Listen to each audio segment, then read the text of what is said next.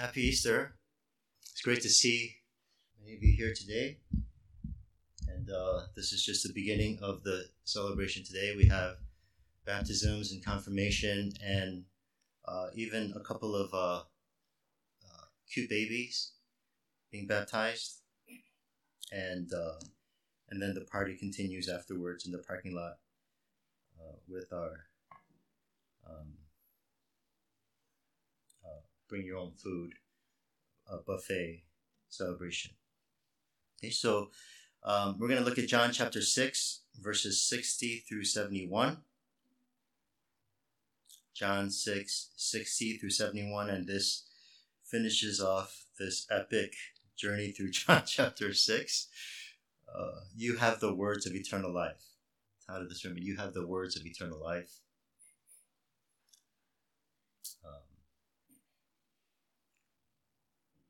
John chapter 6, reading from verse 60. When many of his disciples heard it, they said, "This is a hard saying. Who can listen to it?" But Jesus, knowing in himself that his disciples were grumbling about this, said to them, "Do you take offense at this? Then what if you were to see the Son of Man ascending to where he was before? It is the Spirit who gives life. The flesh is no help at all. The words that I have spoken to you are spirit and life. But there are some of you who do not believe." For Jesus knew from the beginning who those were who did not believe and who it was who would betray him. And he said, "This is why I told you that no one can come to me unless it is granted him by the Father." After this, many of his disciples turned back and no longer walked with him. So Jesus said to the 12, "Do you want to go away as well?" Simon Peter answered him, "Lord, to whom shall we go? You have the words of eternal life, and we have believed and have come to know that you are the Holy One of God." Jesus answered them, "Did I not choose you, the 12, and yet one of you is a devil?" Jesus spoke of Judas, the son of Simon Iscariot, for he, one of the 12, was going to betray him. Let's pray together. Father, we thank you for this day that we can gather and celebrate the resurrection of our Lord Jesus Christ. We pray that you would gather our hearts to you so that we can intently understand and listen to the word of God. We pray that you would speak to us as your sheep, as your children, and guide us according to your word. Help us to see the meaning of this day, the resurrected Christ, and what the empty tomb means for our faith, that it might cause us to live our lives in light of the meaning of this day. Be with us. Bless your people. We ask in Jesus' name. Amen. I wanted to have some sort of a clever sermon introduction today about Easter, so I tried to find some good. I googled like Easter riddles, so I was hoping to find some riddles that might captivate your attention. But I actually couldn't find anything that dealt with the real meaning of Easter. I found things like, why was the Easter bunny so angry? Because he was having a bad hair day. Hair day. Stuff like that. So much of Easter in our society is about things like that. Like it's about the Easter bunny, Easter eggs, Easter candy.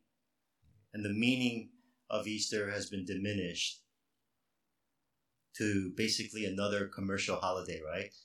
Sell a lot of candy today. But we celebrate Easter because the tomb was empty. Because Jesus has risen from the dead. And the empty tomb is proof that he has overcome death. And that's why the resurrection is important to us. Because of the empty tomb, we believe in faith that one day God will also resurrect those who trust in Jesus Christ and bring us out of the grave. So we commemorate this day. We remember the resurrection of Jesus Christ. And we want to do that today through this passage. We come to this last part of John chapter 6. You have the words of eternal life. And through this passage, we're going to look at three different things. The offensive words. Jesus speaks words and people say that's offensive, the offensive words. And then we'll look at the life-giving words and faith, how faith deals with the way that we're supposed to respond to his word. And then granted faith by grace. Okay, so we'll look at those three things through this passage. First, the offensive words. Verse 60 again says, when many of the disciples heard it, they said, this is a hard saying. Who can listen to it? So in this passage, throughout this chapter, John identified people in different ways. There are different types of people here that he refers to. There were people that he called the Jews, even though everyone's probably a Jew there. He called them the Jews. And then here he calls some people the disciples. And then later on in this passage there are the 12. Okay, so each of those types of people had different degrees of commitment before Jesus. The disciples, when it says many of the disciples heard it, disciples in this verse, like many times we think of disciples as the 12, but the disciples in this verse is not talking about committed followers with real faith. Rather, disciples are referring to people who literally follow Jesus. From place to place, follow Jesus. So these disciples heard what Jesus was saying, and then they respond by saying, this is a hard saying. The word saying is the Greek word logos, which is the word word. The word word, the meaning is word. This is a hard word.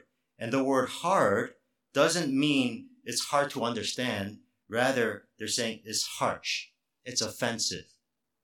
So they're saying, what you're saying is offensive. Who can accept this word? So think about this crowd. The crowd, the Jews, or here, as he refers to, the disciples, the followers.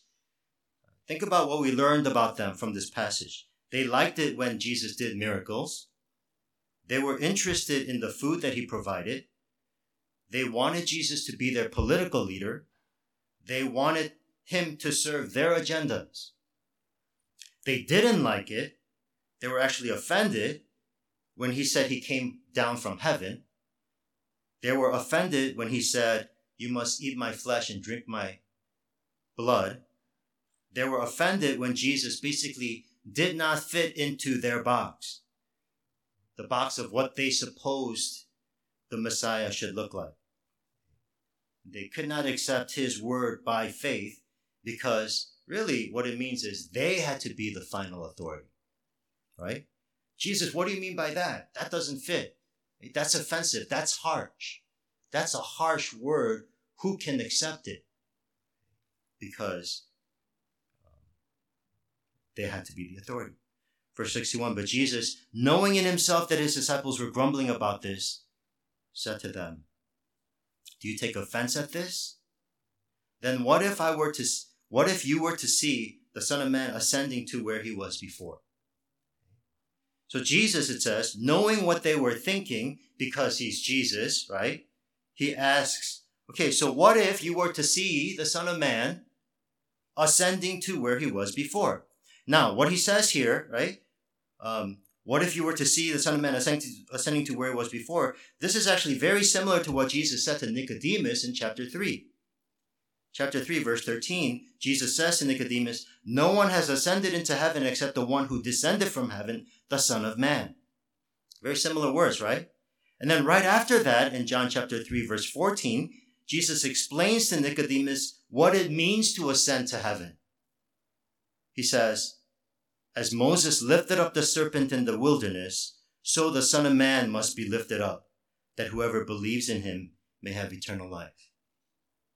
So the idea here is that Jesus will be lifted up. Jesus will be exalted, but that exaltation comes through the cross.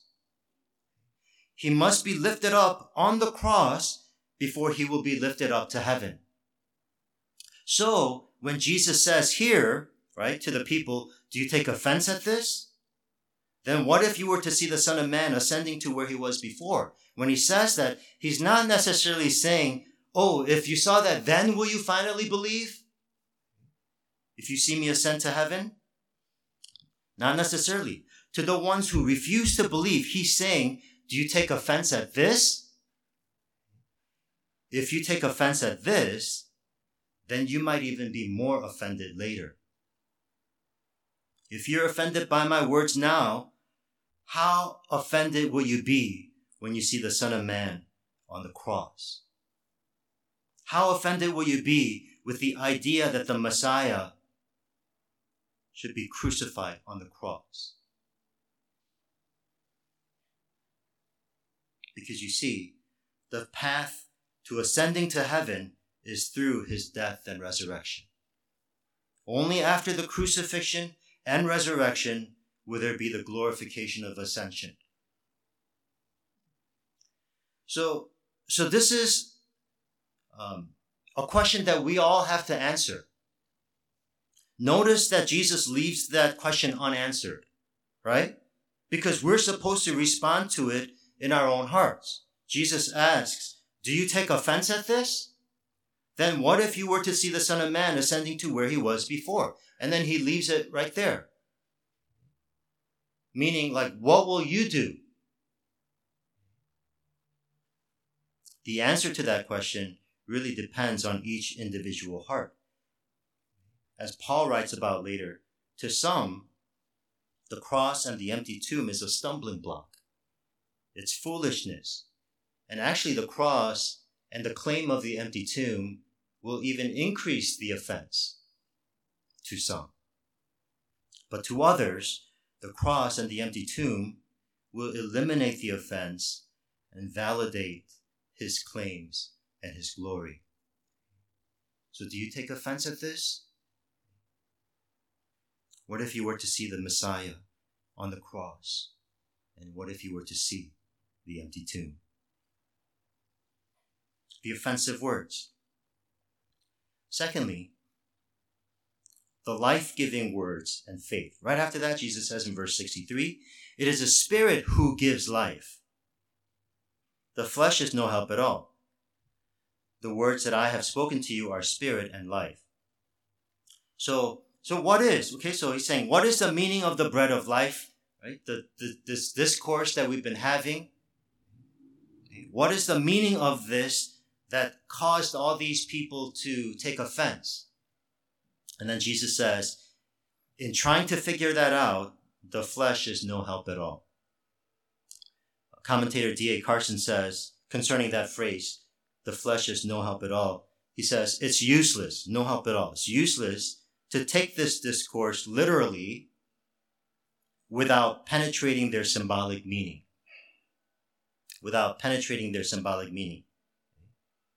That's what he means when he says the flesh is no help at all, because life cannot be found through the flesh.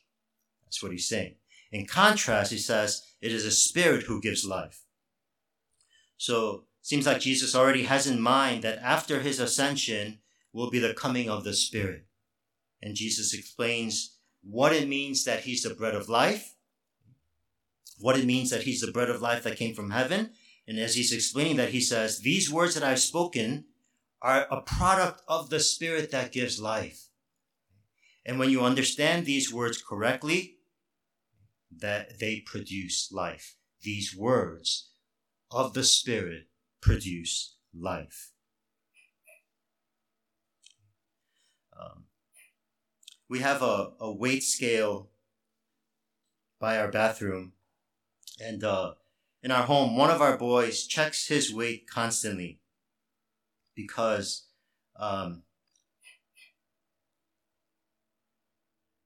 accidentally turned off my iPad. Now I'm trying to find where I was.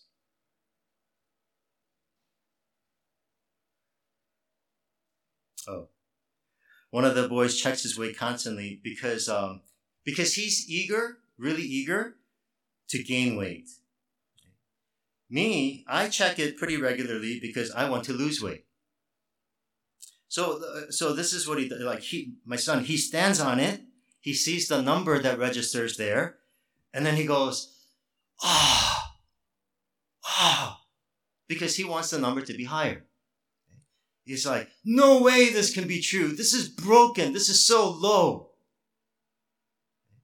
And then I stand on the same scale, and I see the number, and I go, because I want the number to be lower. No way this is correct. This is broken. But the thing is, the number should not be a big deal to either one of us. Because if you think about it, God's not one day going to judge us based on that number on the scale. You know? Oh, you had the wrong number. You wicked servant. Or he's not going to be like, oh, you hit the right number. Well done, my good and faithful servant. There's actually going to be only one thing that we'll be judged by, and that's how we responded to the life-giving words of Christ. And so that means that's what we need to evaluate and perhaps even grieve over if we're not responding properly. Because as Jesus gives his life-giving words, believing in Jesus is to believe in his words. Feeding on Jesus is to feed on his words. And when we receive his words properly, they produce life. Now, Jesus continues on, verse 64. So, these words that I have spoken to you are spirit and life. Verse 64. But there are some of you who do not believe. For Jesus knew from the beginning who those were who did not believe and who it was who would betray him. Meaning his words didn't lead to life for everyone. Some did not believe. Some did not receive his words with faith. And John tells us here in his parenthetical statement, he tells us that Jesus was not surprised by their unbelief. Jesus, he says, knew from the beginning through his divine foreknowledge. He knew not only that some would not believe, he also knew who would not believe. And this is why later on when Judas comes to betray Jesus with a kiss, Jesus says, friend, do what you came to do. Jesus knew. Verse 65, and he said, this is why I told you that no one can come to me unless it is granted him by the Father. There will be unbelief. Jesus knew that many would not believe. He says, this is why, right? This is why. Because of unbelief. I already knew about your unbelief. This is why I said the Father has to draw you to me. Jesus is saying, see, I told you. I told you the Father has to grant you the ability to believe. Because no one has the ability to believe by himself. In other words, faith is by grace. No one can come to me, Jesus is saying, unless the Father grants him the ability, and that's grace. By the way, this is why we need to keep on praying for ourselves and for others. This is why we need to keep on praying. Because no one has the ability to come to Jesus on his own. No matter how sincere our desires are. You know, you have those moments, man, I really want to. Right? No matter how sincere our desires are, we cannot carry them out. No matter how much and how sincerely we talk to other people, trying to convince them to go toward Jesus, ultimately, God has to grant them faith. So when we pray, we're placing the task in the hands of the only one who can bring people to Jesus. The life-giving words and faith. Okay, lastly, granted faith by grace. Okay, so this concept, we talked about grace. Let's dig into that a little bit further. Granted faith by grace. Verse 66. After this, many of his disciples turned back and no longer walked with him.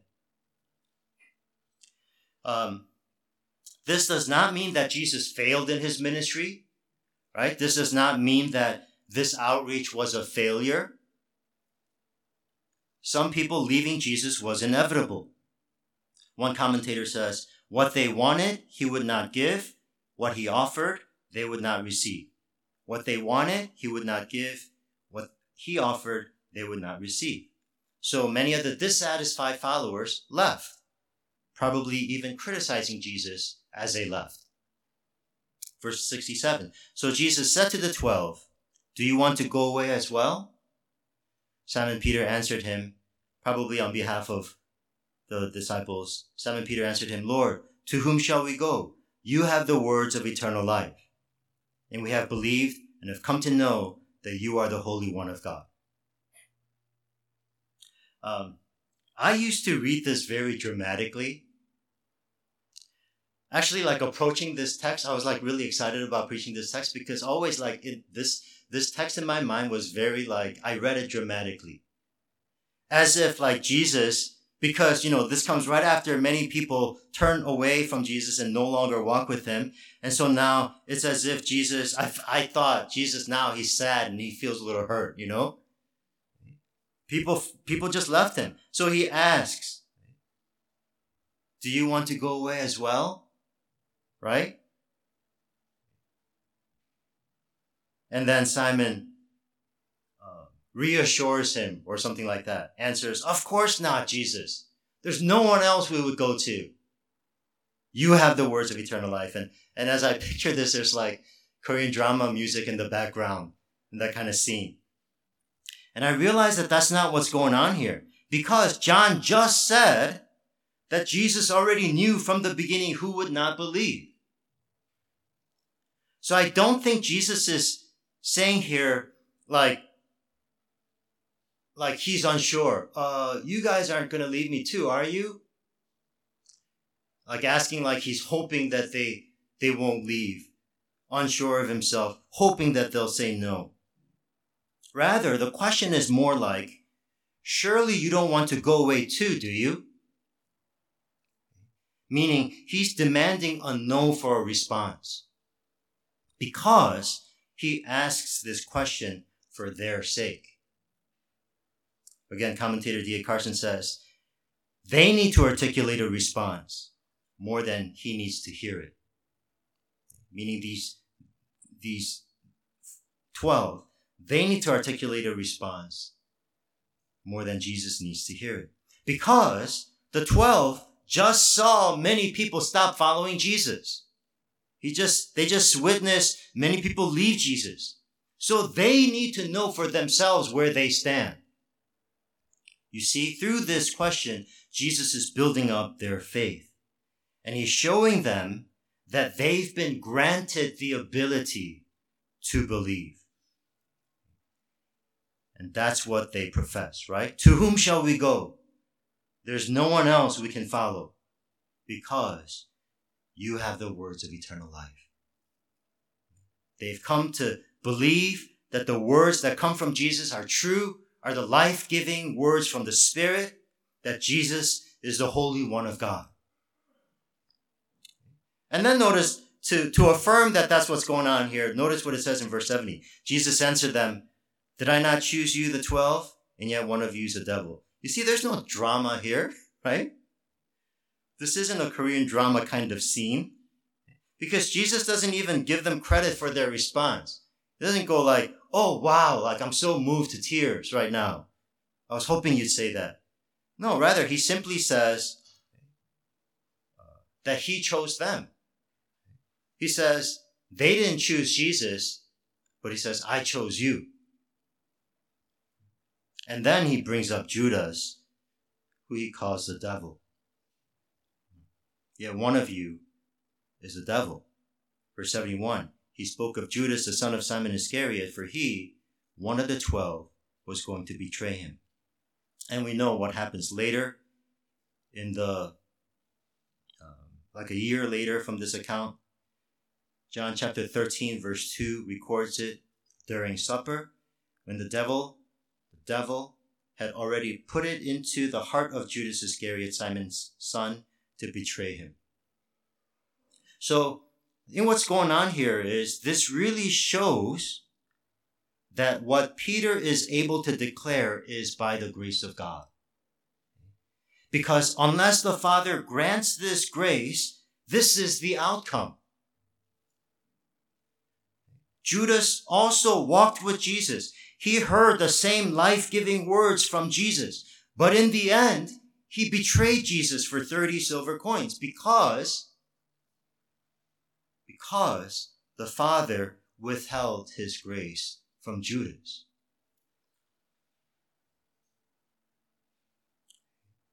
And that's the only reason why Peter was able to declare, "You are the Holy One of God." One day I was minding my own business at home, sitting in my living room, and Christine comes up to me and she takes a picture of me. And for those of you that are here, you can see this picture on the screen.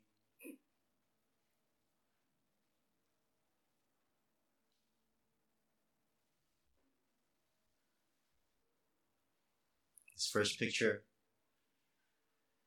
on the screen.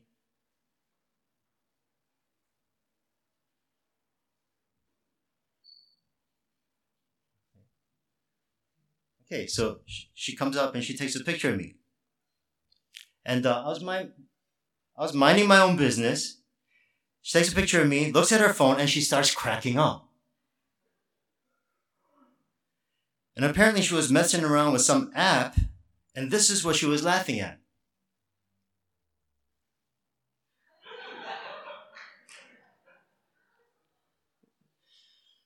And then she had like several of these, like here's another one. And I saw that, I'm like, wow, I did not realize this, but man, hair makes a big difference.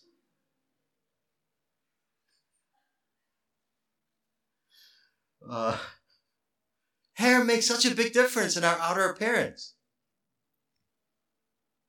Okay, you can get rid of the picture. Hair makes a big difference, and that's why probably like some of you spend a lot of like maybe money and chemicals on your hair. Clothes make a big difference, right? In our outer appearance. And so that's why we invest in it. We want to look our best on Easter Sunday, things like that. But the thing is, think about it. Think about what this passage is telling us. Nothing makes a difference in a person like the grace of God. Nothing makes a difference in a person like the grace of God.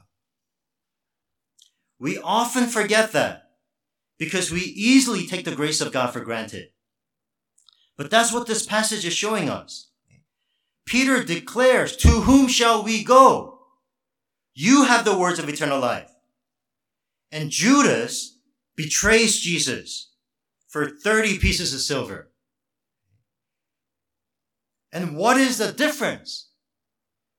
This is what we're capable of. What Judas did is what we are capable of apart from the grace of God. We can easily think, and we can falsely think, oh man, I'm so committed to Jesus. I have such strong faith right now because, this morning I woke up at 6 a.m. and I went to sunrise service. Congratulate me, like I'm such a committed believer. Or we can think, oh, many people are waning in their faith these days, especially this past year during the pandemic. But look at me. Here I am, worshiping God on Easter, still going strong. But Jesus says, I chose you. You did not choose me. I chose you. No one can come to me unless it is granted him by the Father. The fact that we can declare, I believe in the resurrection of Jesus Christ, is only by the amazing grace of God. This grace is amazing. This grace is amazing because without this grace, we could be in Judas's shoes. We're capable of doing what Judas did.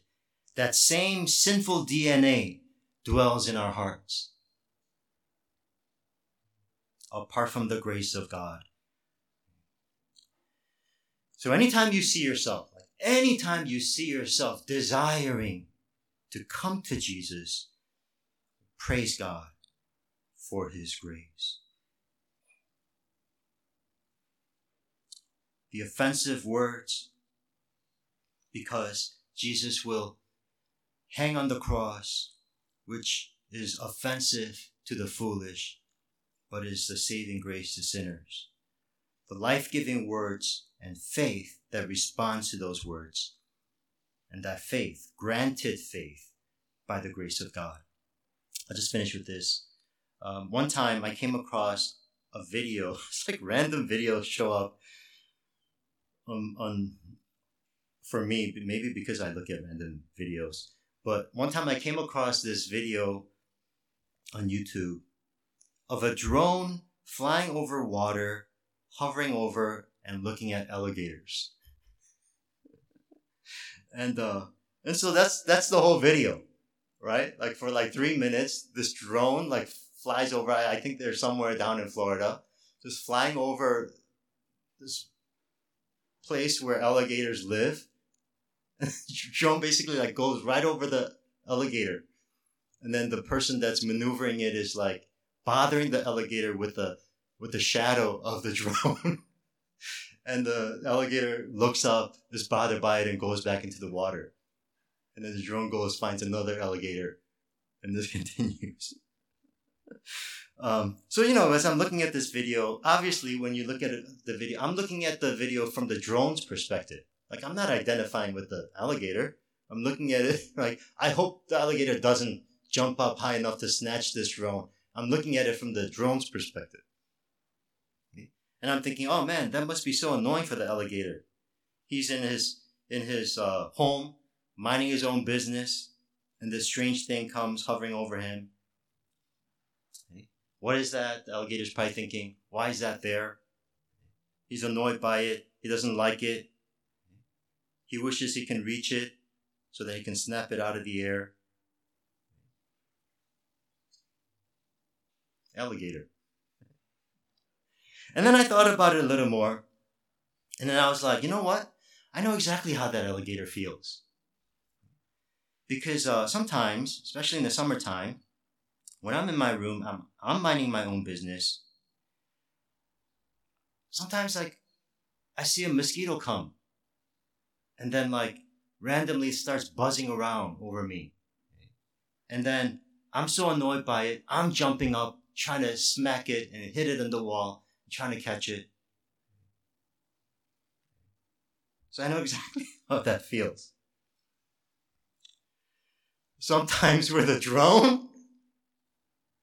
Sometimes we're the alligator.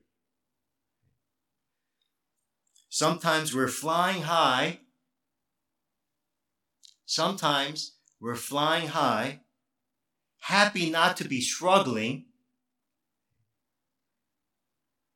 like the alligator in the mud. But at other times, we're looking up. Other times, we're the ones looking up, wondering why we're in this situation, why this is happening, why it can't be different, why it can't be better. And that's what it is. Sometimes God gives us time to fly and soar so that we can easily praise Him, right? Easily recognize His grace in our lives. And sometimes God places us in the mud, in the mire, so that we can, through the struggles, through the hardships, appreciate His sustaining grace. Sometimes He leads us to the mountain top.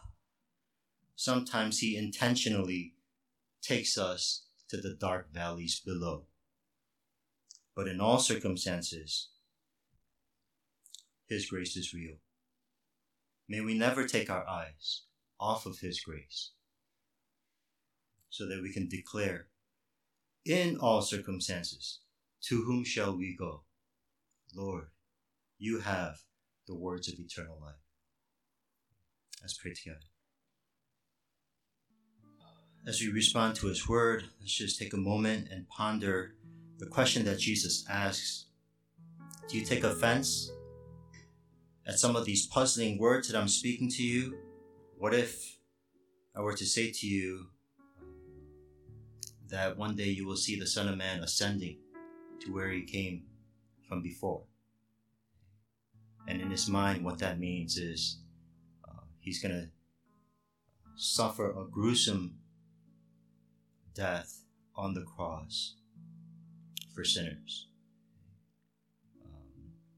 That cross and the empty tomb is foolishness, is a stumbling block to many. But for those who respond to his word in faith, it is the power of God. So let's respond to the word of God in faith, and that can only be granted to us by his grace. Let's go to him. God, thank you that you give me even an inkling of a desire to come to Jesus. I want to know him more.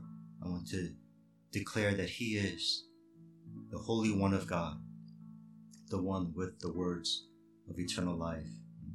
Let's confess that within our hearts, that would be the declaration of our hearts. Let's pray that for a moment before we prepare for the baptisms. Heavenly Father, we thank you for your grace. We thank you for your great love for us. We thank you for your word that gives life. We thank you that even in this moment we can celebrate the power of your word and what it did in the lives of our brothers and sisters as they get baptized, confirmed. Just pray that you would really strengthen and bless these brothers and sisters, and bless your church, strengthen your church. We ask in Jesus' name. Amen. Okay, so I forgot to mention in the beginning, notice these nice flowers, because it's Easter. So we have, we don't have Easter dinner. We got to make this service special, and so we have nice flowers. You don't seem too thrilled by it, but they're nice flowers for Easter because, it's Easter. And then also, unfortunately, we were not able to have baptisms last year, and but it's great that we can have baptism this year. Baptism is something that is commanded in the New Testament. It's kind of like theologically follows. For example, in the New Testament, there was, a circumcision when people entered the covenant community. Okay? And in the New Testament, as people enter the covenant community, there's baptism. And it's commanded in the scripture. And what people are doing as they choose to be baptized is a public declaration. Obviously, baptism the activity doesn't save you. It's salvation by grace through faith in our own hearts. But then as we choose to be baptized, we're making a public declaration and saying, this is a reality that took place in my heart. And I'm making a declaration that I believe in the gospel of Jesus Christ. And this is what Jesus did in my life. Right? And it's in obedience to the command to be baptized and be a follower of Jesus Christ. And so we have the privilege of witnessing that. And of course, the reason why it's a public declaration is because it involves the covenant community. It symbolizes an entrance into the covenant community in the body of Christ. And so that's why it's a declaration before others here. And we're acknowledging it, we're affirming it, and we're embracing our brothers and sisters. And then we have also our brother Anthony is going to be confirmed as sometimes the infant of believing parents are baptized, and then when they come to be of an age, and then they choose on their own to say, I believe in this. It's not just my parents' faith, it's my faith. And they and then they choose to confirm their faith, and that's what our brother Anthony's doing. Okay, so actually it's a little unfortunate because usually when people are up here, kind of, they might not feel absolutely comfortable. And so like your smiles are really encouraging to people most, a lot of times. But it's kind of unfortunate because we can't see your smiles right now. So try to convey that with your eyes, maybe. Like, look really like I'm with you with your eyes, maybe with your eyebrows, like just maybe head gestures, like a lot of nodding. No, don't do that, Jeremy. That could be interpreted in different ways. So, hey, just try to be really affirming. Okay? And so first, we'll have our brother Anthony Kim come and give his. I'm sorry. And the reason why they give their testimony instead of just being baptized is, again, because it's a public declaration of faith, and that's why we include a testimony. Okay? So first, our brother Anthony will come and share his testimony, and then we'll go from there. I'm Anthony Kim. Nice to meet you all. So here's my testimony. So a lot of my childhood was spent at church in Milwaukee, Wisconsin, as my parents were very involved. My mom plays the piano for the choir, and my dad helped a lot with some money and finance. Because it was already part of my life, I never really thought about how Christ would play a role in it. Just that I would go to church early in the morning, sit for a couple hours, and wait for everyone to show up at 9. Or 11, depending how lazy they were. I never really understood what to do at church. It also didn't help that I didn't understand the messages taught at church, which still hasn't really changed.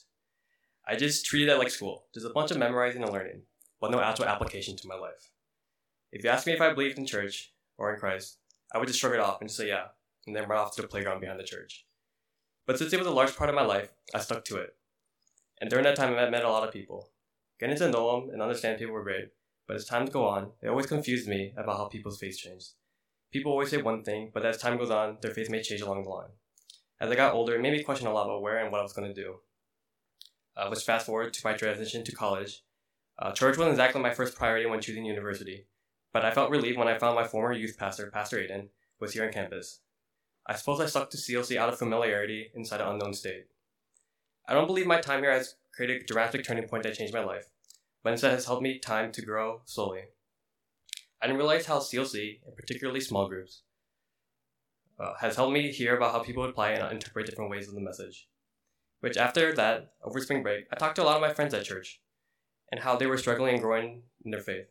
We all had a similar start, where our parents attended church, so we just came along with them. Listening to them, I wanted to find how their life was in mine. I wanted to find some ways to help them, but really didn't really know where to start and what to do. But it gave me a surge of motivations to learn about Christ, but grow where I essentially have more faith personally, and not just in the spring of the moment. So being back on campus, through sermons and Bible study, CLC helped me stay with Christ and show how the community played an important role. It also helped a lot that those around me in my walk with Christ, such as Sony, my former youth pastor, or small group pastor, simplified basically everything so I could understand. I came to understand what Christ's death and resurrection meant for me. Since then, I have continued to do my best to stay with Christ, who has freed me out and satisfied my needs, instead of trying to fill it with my own worldly factors, such as my aspirations for my career and being by myself, which has made me disconnected from the community. These things have kept me from wholeheartedly seeking God, but Christ has helped me continue to believe in Him, along with continued support from my family, grandparents, and friends along the line, such as Julius, friend for home, and I can thank him for keeping me accountable in the Word, which has helped ground my faith. Through these, I hope that just like the seed on the good soil, to continue to retain and preserve the Word of Christ. Now that when people ask me about my faith, I can say with confidence I believe in Him, and then still run off to the playground. Thank you. Okay, well, we're going to pray for Anthony, and normally I think I would be closer and lay hands, but I think it's okay if we don't. Okay, so let's pray together for Anthony. Heavenly Father, we thank you so much for the ways that you've been working in Anthony's heart, his life. We thank you for his journey of God and church and Christianity being just a familiar thing, but somehow through orchestrated events designed by you, you worked in his heart to bring him to the place where it became more real and Christ became more of a real person in his life. Lord, we thank you for that grace. We thank you for your drawing grace and power that was evident in his life. Just pray, Lord, and ask that you would continue that work with the constant struggles that we all face in this world, different things that he might face in his life. Pray that you would sustain him day after day and help him to know that Jesus is near, because your power is at work drawing him to Christ. As he makes this decision today to declare this faith as his own, we pray, Lord, that the reality of Christ would become more and more, even from this moment, something that is more and more authentic and real in his heart, and he would pursue it with all of his heart, all of his passion, and that the greatest desire in his heart would be to live for you, to please you. Lord, bless him. And we ask this in Jesus' name. Amen. Next, the next rest are baptisms. Our sister Cindy Lee. Hi everyone, my name is Cindy, and this is my testimony. So I grew up as a non-Christian. I was actually born in China and moved to Minnesota when I was 6 years old. Growing up in China, I didn't know what religion was or entailed. And it wasn't until I was enrolled in a private Catholic elementary school in the U.S. that I first came in contact with religion. There, I met some friends who invited me to their church, and I was able to attend a weekly youth group. And I also went to my cousin's church for Sunday school from time to time. I continued to partake in these activities throughout elementary and middle school because they were fun, and I got to hang out with my friends. Still, I never had a relationship with God. God was something that was just there. There were two turning points in how I became Christian. The first turning point was when I went to San Francisco the summer before 8th grade to visit my aunt's family. My aunt and her family are Christian and attended church regularly. Not only did they go to church, but they also integrated what it means to be Christian in their lives. It was different from what I was used to. I spent the whole summer with them, and Christianity was inevitably integrated into my life as well. I learned and saw so much more of God through their discussion-based Sunday school and building a relationship with the Sunday school leaders. That summer was very transformative in how much closer I've grown in my faith and to God. The second turning point is my grandma. My grandma, someone I'm really close to, lived in China for most of her life and did not believe in Christianity. I've always known my grandma to be a strong woman, so I was heartbroken to see her in pain when my grandpa passed away a couple of years ago.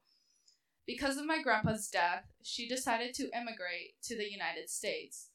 Through this, she found God. She attended church regularly with my aunt and uncle in San Francisco, and she became a believer. It was really impactful to witness her becoming a Christian, and it was even more amazing to see how God was working in her life. There were many times where I could hear God's word through her, and in many ways, her transformation transformed me too. Through these two turning points, God has shown me that He is who He is, and that being a Christian isn't just about doing good things. I learned to have a real relationship with Him and trust Him with my heart. Despite how imperfect I am, God still loves me regardless. From that point on, I believed that I was a sinner and needed God to save me because I couldn't save myself. I asked Jesus to come into my life so I could rely on God and His promises. Christianity became part of my identity gradually over the years as I continued to learn and grow in my faith, and CLC was an important part of that journey. Before I started college, I was worried that my faith wasn't strong enough to push me to go to church during college. My youth group leaders from my church back home said it happens way too often, so I was very worried I would lose my relationship with God. I'm beyond grateful to have found CLC, and I've met so many amazing people through this church, and I'm very thankful that God has put them in my life. They have encouraged me and continue to push me to grow in my relationship with God.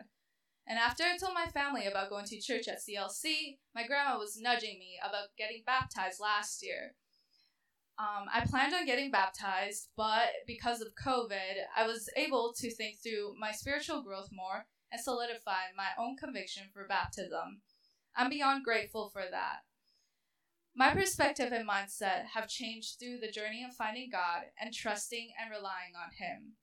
Jeremiah 29:13 said, "You will seek me and find me when you seek me with all your heart."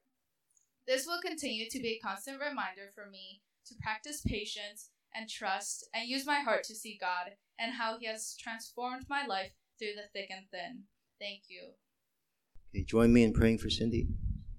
Heavenly Father, we're just so amazed at how you use even ordinary ways to draw people to yourself, just even from hearing Cindy's testimony, just the summer with some family, relative members, and doing ordinary things, how you can open the eyes of her heart and help her to realize that Jesus is real and more than something that is like just going to church and things like that.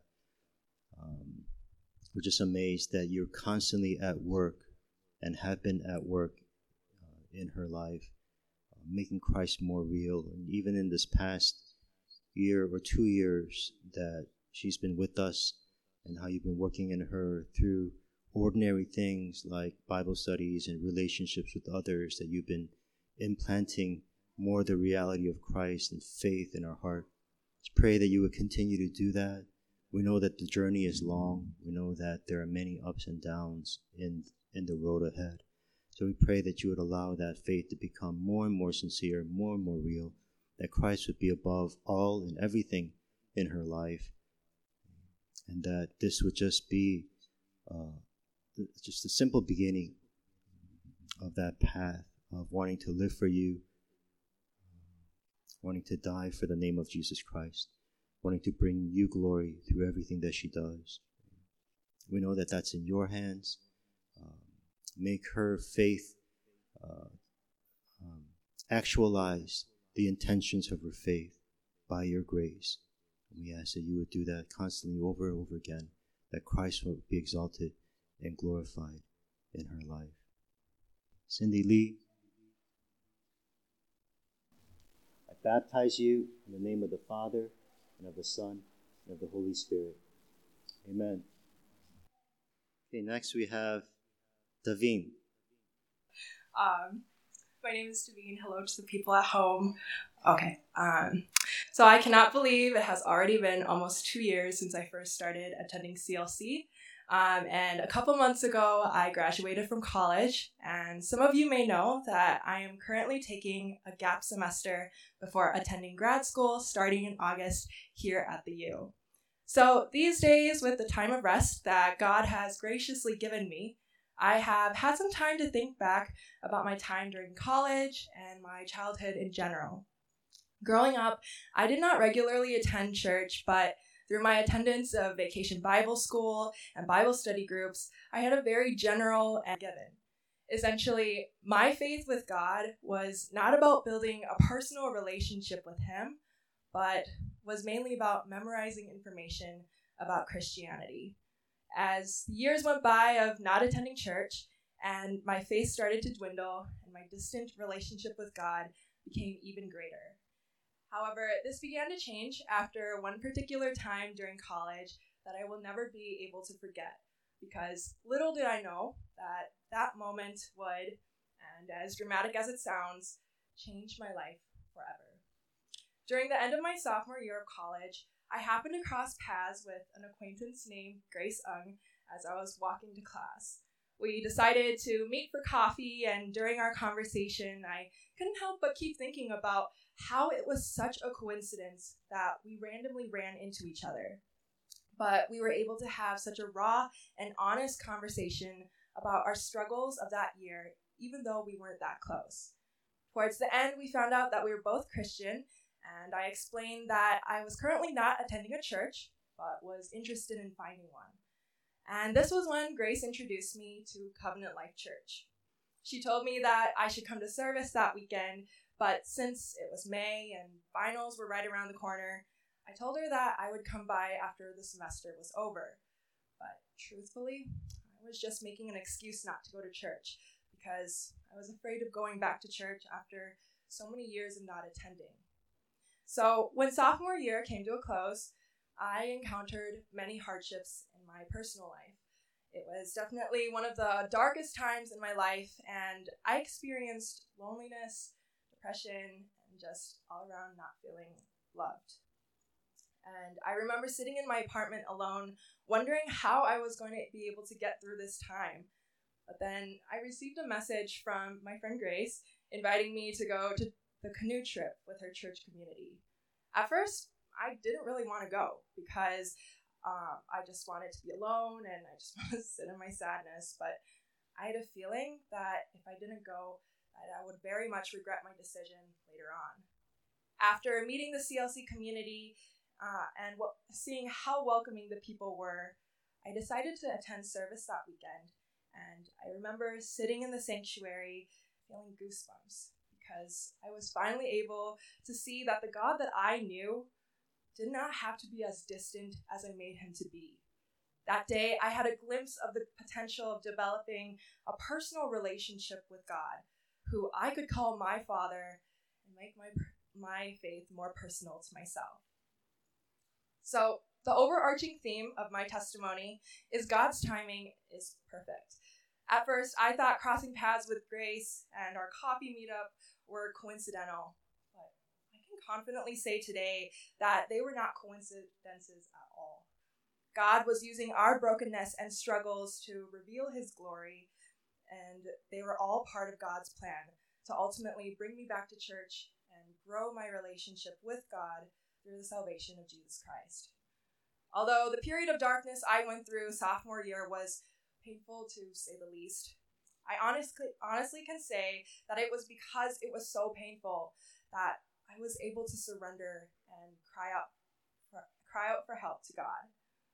Ever since going back to church, God has provided me with a loving and welcoming community of brothers and sisters, small group leaders, small group members, pastors, and I'm so grateful for all the people who I've met through this church and for all the mentorship, guidance, and discipleship. Thank you to April for answering my questions that are never ending and sometimes don't always have the concrete answer. But this year especially has been bittersweet as a chapter is closing and another is opening very soon. But I am excited for what God has in store. With a new chapter, there will inevitably more challenges ahead. But unlike what I experienced a couple years ago, I personally know that I will never be alone. And I can confidently say that I can get through those hardships through Jesus Christ. Let's pray together for Daveen.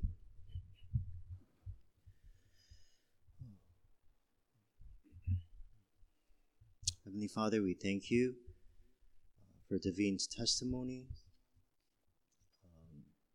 how she was lost in many ways when she came to campus, living life, but still apart from you.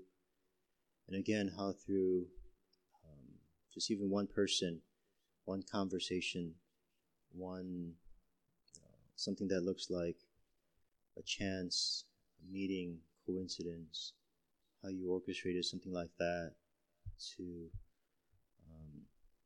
be such an integral part of her journey, how you just invade a person's life because you are so loving, you are the lover of her soul, you are the God that is full of grace and truth. Thank you for the journey that she was able to go through, even the difficulty, how it broke her, how it helps her to appreciate your presence in her life even more, how you use that to bring her to yourself. We thank you that we can even hear how even a small event like a canoe trip can be used by you, how even friendly faces and people can make an impact on a heart, and that would even be a great lesson for us and how you're using that to draw people to yourself. And we just pray that in her heart there would be more and more surrender to you. We know that the journey is long. We know that there are many struggles and moments that will test even her just state of emotion ahead, and pray that you would prepare her for that with just daily surrender, daily of denying herself for the sake of gaining more of Christ, and just pray that that would be the ambition and desire of her heart, even as she looks ahead to the next chapter. And we know that that's even a blessing in her life, that even as she even as she starts that, even before she starts that, there would be an attitude of surrender, giving up her future, her career, all of her life, so that this life, one life that you give her, would be lived for you. Just help her to love you more than anything else in this world.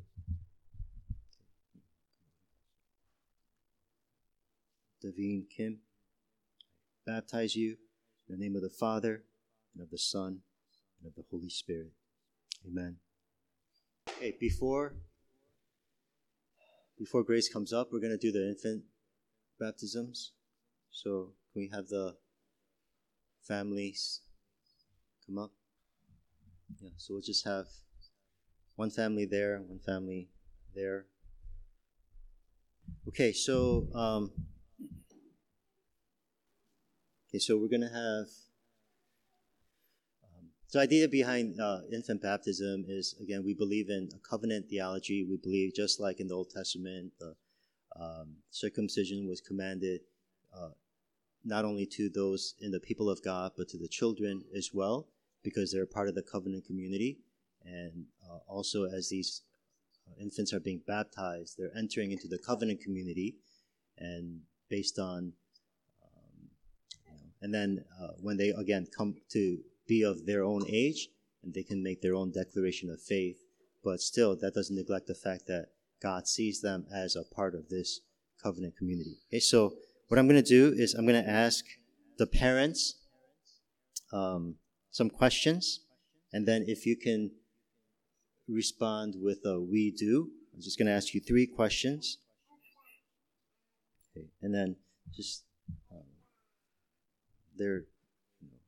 if you can pay attention to me, even though they're talking, but okay. So, do you acknowledge your child's need of the cleansing blood of Jesus Christ and the renewing grace of the Holy Spirit? Do you look in faith to the Lord Jesus Christ for your child's salvation as you do your own? Do you now wholeheartedly dedicate your child to God? And do you promise, as you depend on Him, that you will try to set a godly example, that you will pray with and for your child, that you will teach your child our Christian faith, and that you will do all you can to bring your child up in the training and instruction of the Lord? Okay, so now, because this is a part of the covenant community, if you consider CLC to be your home, your church, I want to ask that you stand up. I have a question for the church. So this represents the public commitment of the body of Christ to these families and to these children. And this is a vow before the Lord, and it reflects our belief that we are collectively a covenant community, that God sees us as one body, and it's our responsibility as a covenant community to raise the young children within our community together. And so please answer "I do" for this question. Do you, as the covenant community of CLC, assume the responsibility of helping these parents in the Christian nurture of their child? Okay, so let's pray.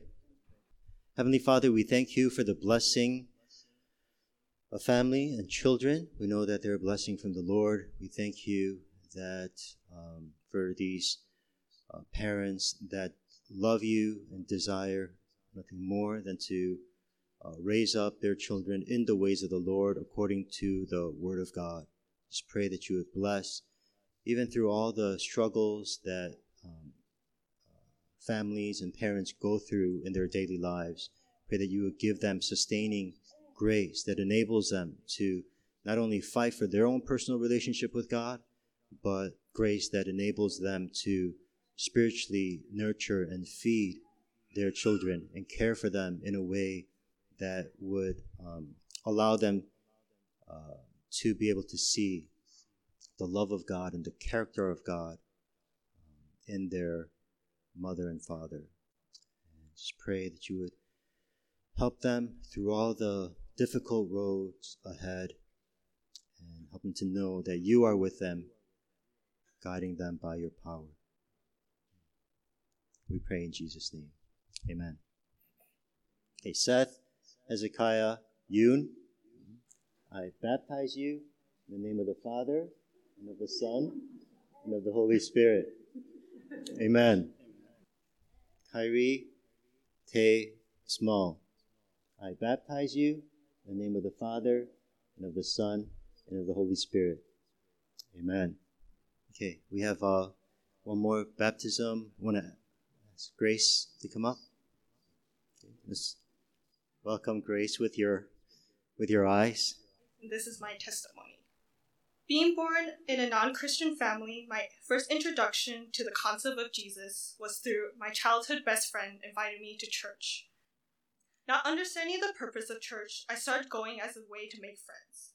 Although I attended church throughout much of my younger years, the reason for attending was as such.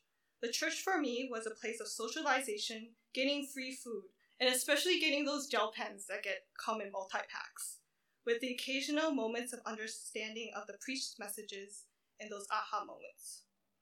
When I entered high school, I hit one of the lowest points of my life. Plagued with personal health and family issues, I became extremely bitter towards people and specifically towards the church. People at church would tell me that I was lucky to be named Grace because it would be a constant reminder of God's unconditional love for me. I thought otherwise. I was angry at God for seemingly abandoning me during a time when I needed him most. I was convinced that no one cared for me, including God, and that his promises of his love for me were not true. If he truly loved me, would I be in the situation that I was in? Although, along with having some relational problems with certain people associated with the church, I left, not wanting anything to do with Jesus or the church. Unaware to me at the time, God had never left and was still pursuing after me during the years I was away. Being rejected from a college credit earning program at the U during my senior year of high school, God instead placed me at Bethel University, a Christian college.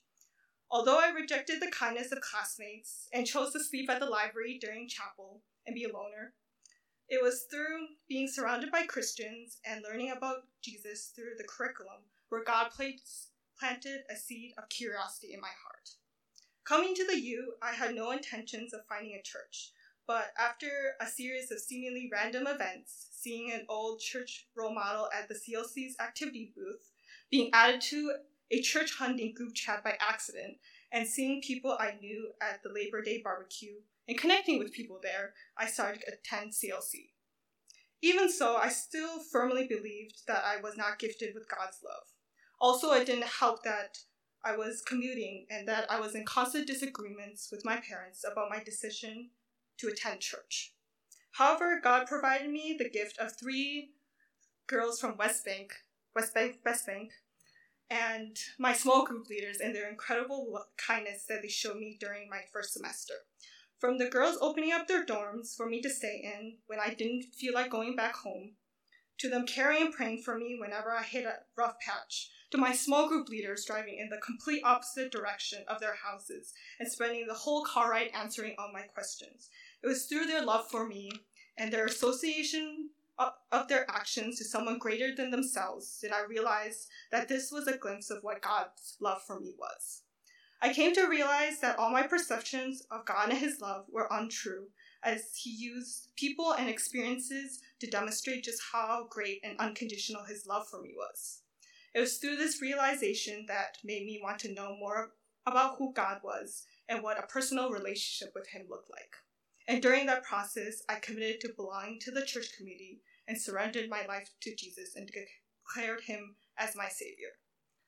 Starting from a new slate wasn't easy, and although I still struggle with many different kinds of sins and idols in my life, and still know that I have a lot more to learn, God has continuously provided me patience and grace as I grow to love him more. Along with the support of an amazing community of brothers and sisters, small group leaders, and my pastors, my desires to make my faith more personal to me has grown day by day. I used to think God was a betrayer, not realizing I was too blindsided by my own desires and wants to see that he's always been by my side this whole time and will always be by my side as I go through different stages and trials of my life. As I look forward to life after college, I'm excited to see how God grows me and uses me as a vessel to glorify his name more. Thank you. For grace. Heavenly Father, we thank you for even the testimony that we heard, testimony that Grace is able to declare of her journey thus far, the evidence of your goodness in her life. We recognize that a lot of times the lows can be so low. We recognize that it's inevitable that people will disappoint and that there will always be rough patches in the way. But as she has declared and has seen personally in her own life, we thank you that at the end of it all, we can say that you are good, that you have a plan in all of these things, and that your love never fails. We thank you that it really is true in our life that your grace is real, that grace is real, it's never ending, that you are never apart from her because of Jesus Christ. Pray, Lord, that this journey would continue on, even through the difficulties that she is yet to face, perhaps even greater than the ones that she's already faced. Through it all, that you would shine your grace even brighter, your love would be even deeper, and her assurance of your presence, the reality of the cross and resurrection would be even more firm, that she would be able to declare it to all the people that she can serve and minister to, that Jesus indeed is the giver of good gifts, that the Father is indeed the God of grace. Thank you so much for your amazing, amazing grace in her life. Grace Lee, I baptize you in the name of the Father, and of the Son, and of the Holy Spirit. Amen. That concludes our baptisms. Let's just take a moment and pray for these brothers and sisters and the families, and then we'll just quickly set up for our closing worship. So let's pray together. Let's pray. Heavenly Father, we thank you and praise you for your amazing grace. We thank you for the gospel story, the entire story of redemption, when we were lost and the enemies of God, self-declared enemies of God. Yet, because of your great love for us, you sent your one and only Son to die on the cross for our sins. We thank you, Jesus, that you voluntarily took that road, the walk to Jerusalem, to Calvary, and voluntarily sacrificed yourself on the cross. We thank you, Father God, that you validated the worthiness of that offering by raising your Son from the grave, declaring victory over death, and allowing our faith to have substance, to be based on historical truth, that one day, no no matter what we face in this world, we have the resurrection to look forward to. We thank you that we can have eternal life simply by the grace of God. Help us to live in the truth of that grace every single moment of our lives. Through everything that we face, no matter how murky and dirty the circumstances might be, help us to look up and receive your sustaining grace that enables us to move forward. Lord, be glorified through our lives. Be glorified through our church. And may this be a commitment that is the heartbeat of who we are. Lord, to whom shall we go? You have the words of eternal life. And every time, every morning that we can declare that, may that bring praise and glory to you, because we know that it's simply by the grace of God. Thank you, Lord. Receive glory from your church. Now may the grace of our Lord Jesus Christ, this incredible, unchanging covenant love of the Father God, the fellowship, the strength, and the power of the Holy Spirit be with you, both now and forever. Amen.